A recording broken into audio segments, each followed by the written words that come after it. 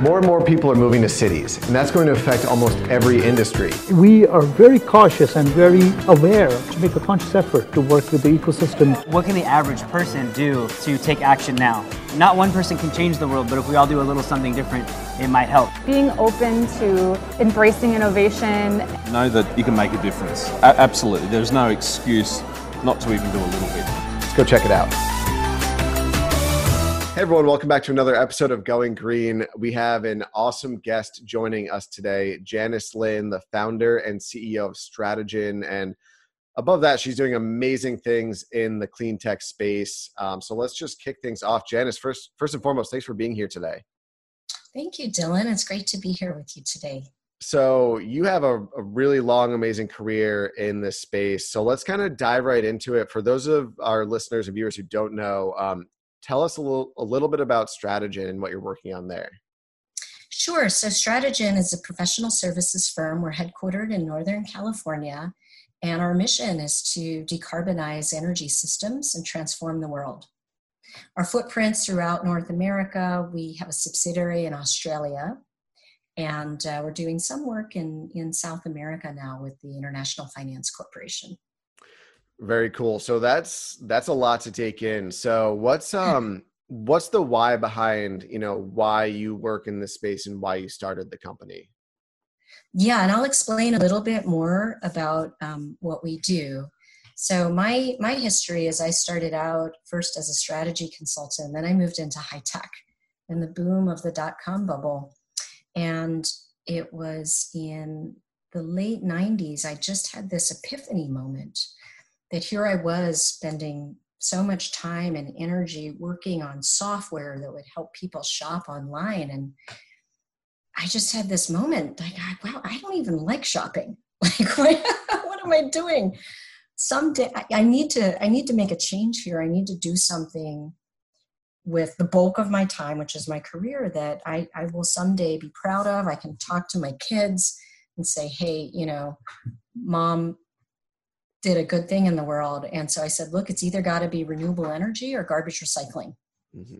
And as luck would have it, I found a job in renewable energy. I found a potential opening in recycling, but the renewable energy company took me in. And I haven't looked back, and it was the best decision ever made.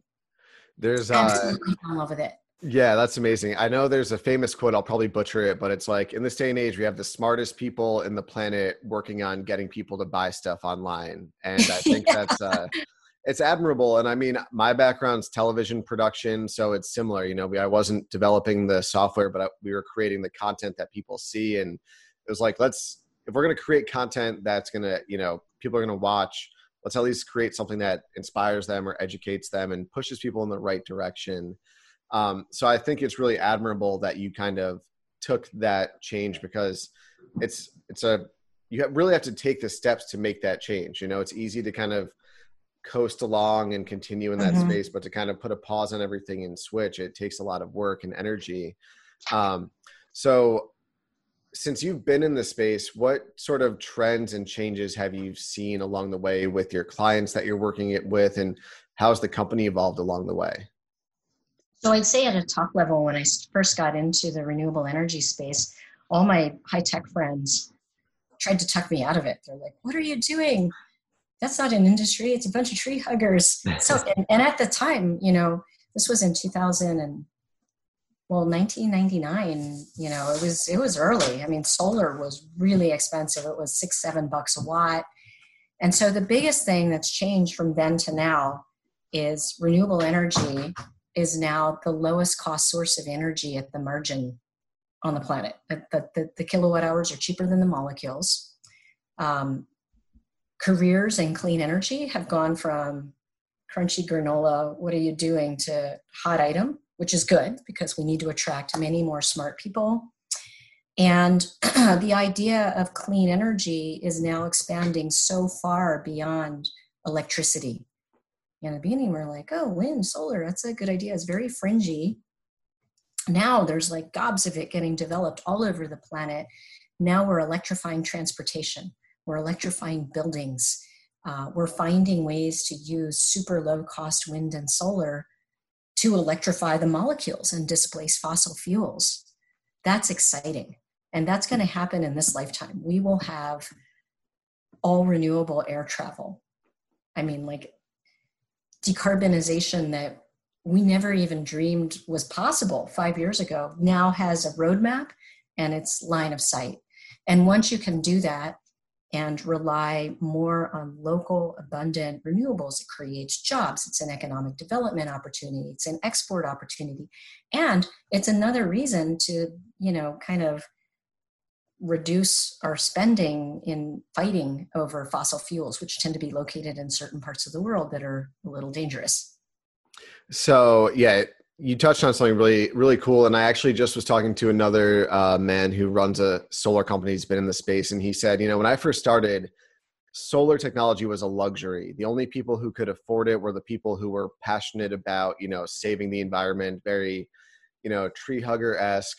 Now, his company specializes in working with nonprofits. And basically he said the reason for this is because the cost has gone down so much that even 10 years ago, a nonprofit couldn't dream of getting solar. Now, nonprofits are getting solar left and right. It's really fascinating to see. So it's cool to see that it's becoming more of a mainstream thing, and it's really important. And I know you do a lot of work in hydrogen as well. Is that correct?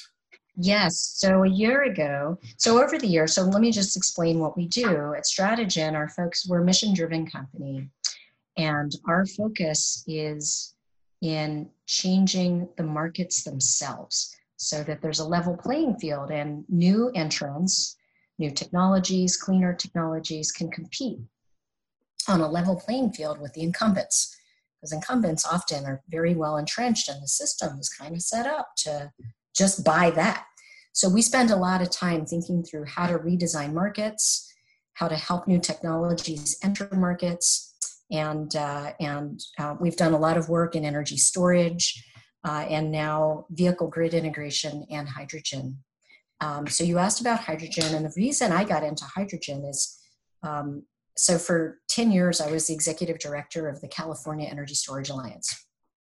It was the first organized advocacy group to represent storage in the power sector as a new asset class. And we had a lot of success there. And in 2016, and so now storage is being developed all over the world because it's the ticket to very high penetration of really low cost wind and solar. In 2016, for California, we started asking the question, what kind of storage are we going to need when there is so much wind? What if we get to a point where it's 100% wind and solar? What kind of storage will we need? And so we did some analysis, and I quickly realized after looking at the results, we plotted the results of this analysis, we're going to need multi-day and seasonal storage. And so in 2016, I started looking around, what are the alternatives? And very quickly realized that since the last time I checked on hydrogen, it had come a really long way. The biggest difference is there are many ways to make hydrogen commercially today, green hydrogen, and particularly electrolysis, making hydrogen by splitting water using electricity and renewable electricity, very viable. Technology exists, and with wind and solar being as cheap as it is, it's very logical.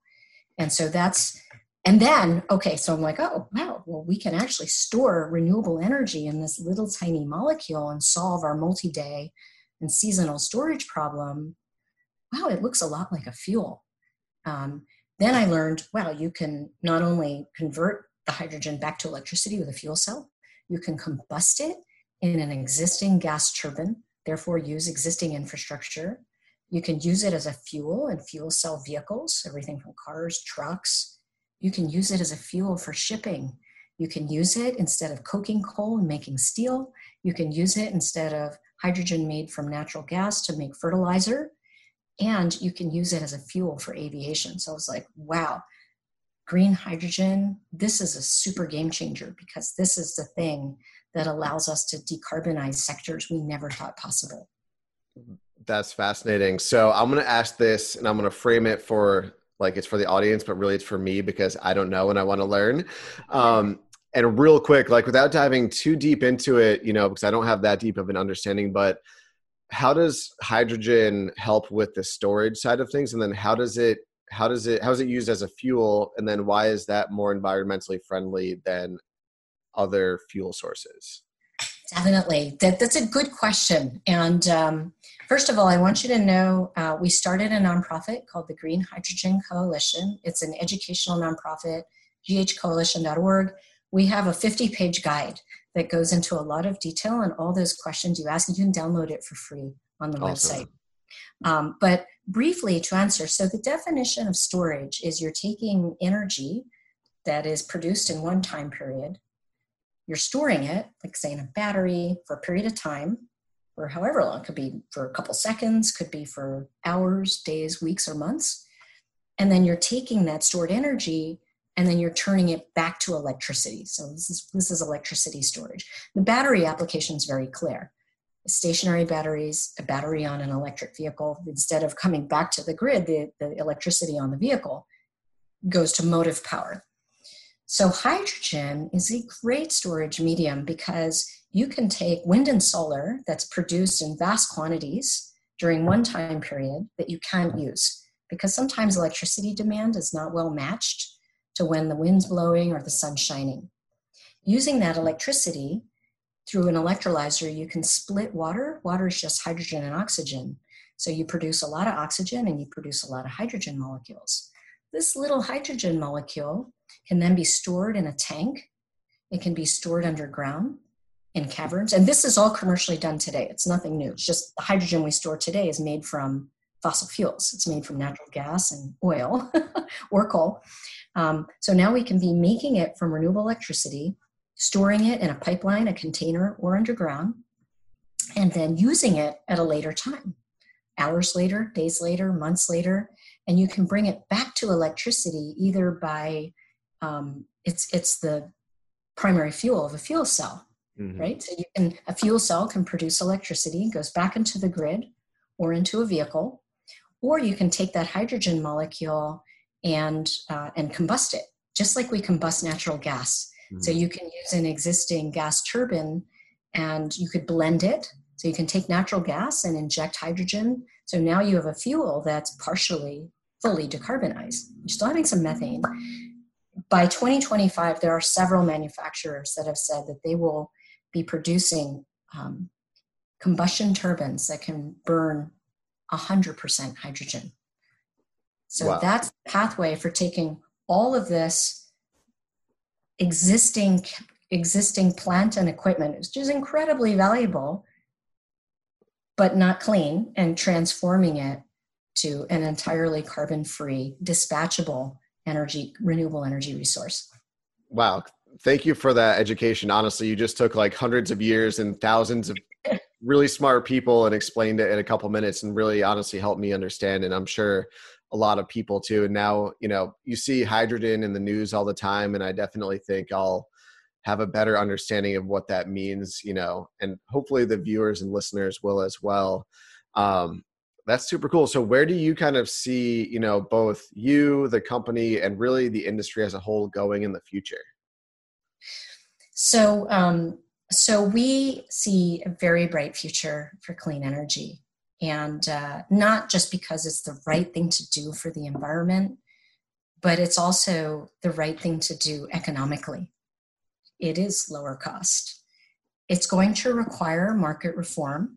And one of the challenges for high-tech clean solutions is the system wasn't designed to necessarily compensate projects for all the benefits they provide.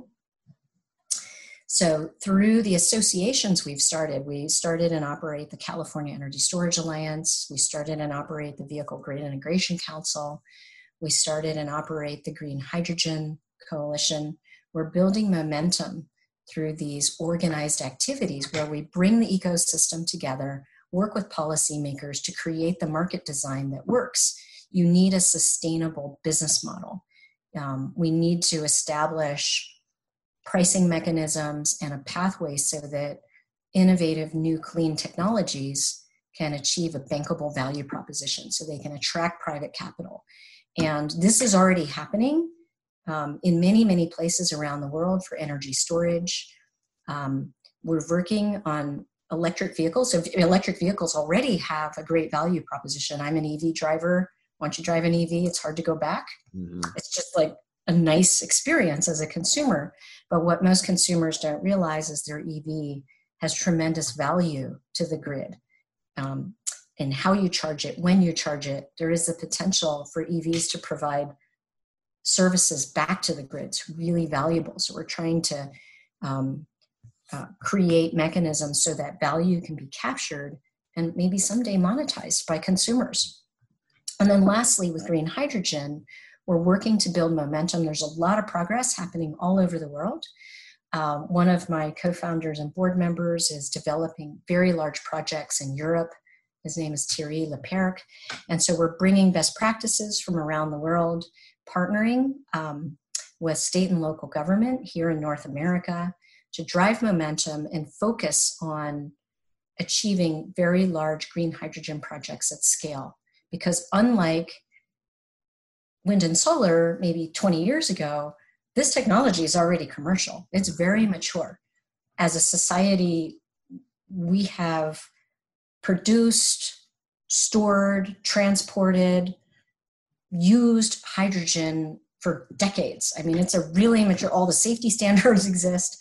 It's just made from fossil fuels. Yeah. And now we have the opportunity to displace all of that with hydrogen made from renewable sources and take it applications that it's never been used before, like the power sector for storage, like aviation, shipping, and other industrial processes. So the future is very bright. I think there's an opportunity for economic development, for new export opportunities, and especially a clear pathway for converting the infrastructure and skilled jobs we have that work on brown power and fossil fuels, and to convert that whole enterprise to a cleaner future.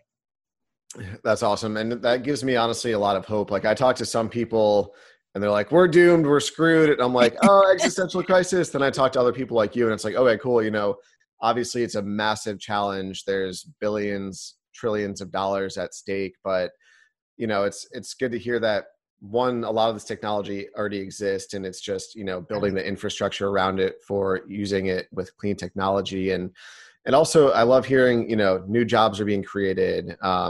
And also sort of in my experience, you know, more people are kind of open and willing to spend their money on, you know, electric vehicles and because they do care about it. And last, regardless of whether or not they care about it, if it saves them money, you know, it's less about, you know, the 20 years ago tree hugger thing. And it's more like, cool, regardless of how I feel about it, if it's going to save me money, then I'll do that. So it's kind of this all encompassing big thing moving in the right direction. So that does make me feel a little bit better about everything. And I love hearing, you know, when entrepreneurs like you are working with, you know, the government to kind of work together to create this happen, make this happen, because I think that's really important. You know, it's not one, it's not the other, it's everyone sort of working together. So that's cool. It does make me feel better. Hopefully it makes, you know, some people out there feel better too. What, in your opinion, is kind of like the next biggest challenge we're going to face as a society when it comes to all of this coming together? And, you know, what are some maybe solutions that we can kind of keep an eye on and support and work towards? So, you know, when you think about the future and the opportunity before us and what our biggest challenges are, at the end of the day, it's not really technology. It's not even really policy. At the end of the day, our greatest challenge is one of alignment, and it's a people problem. It's how do we see eye to eye and work together collaboratively, because the clock's ticking. I mean, you don't have to be a climate scientist to look out the window and realize, like, the effects of climate change are no longer theoretical. They're happening now in a very impactful way.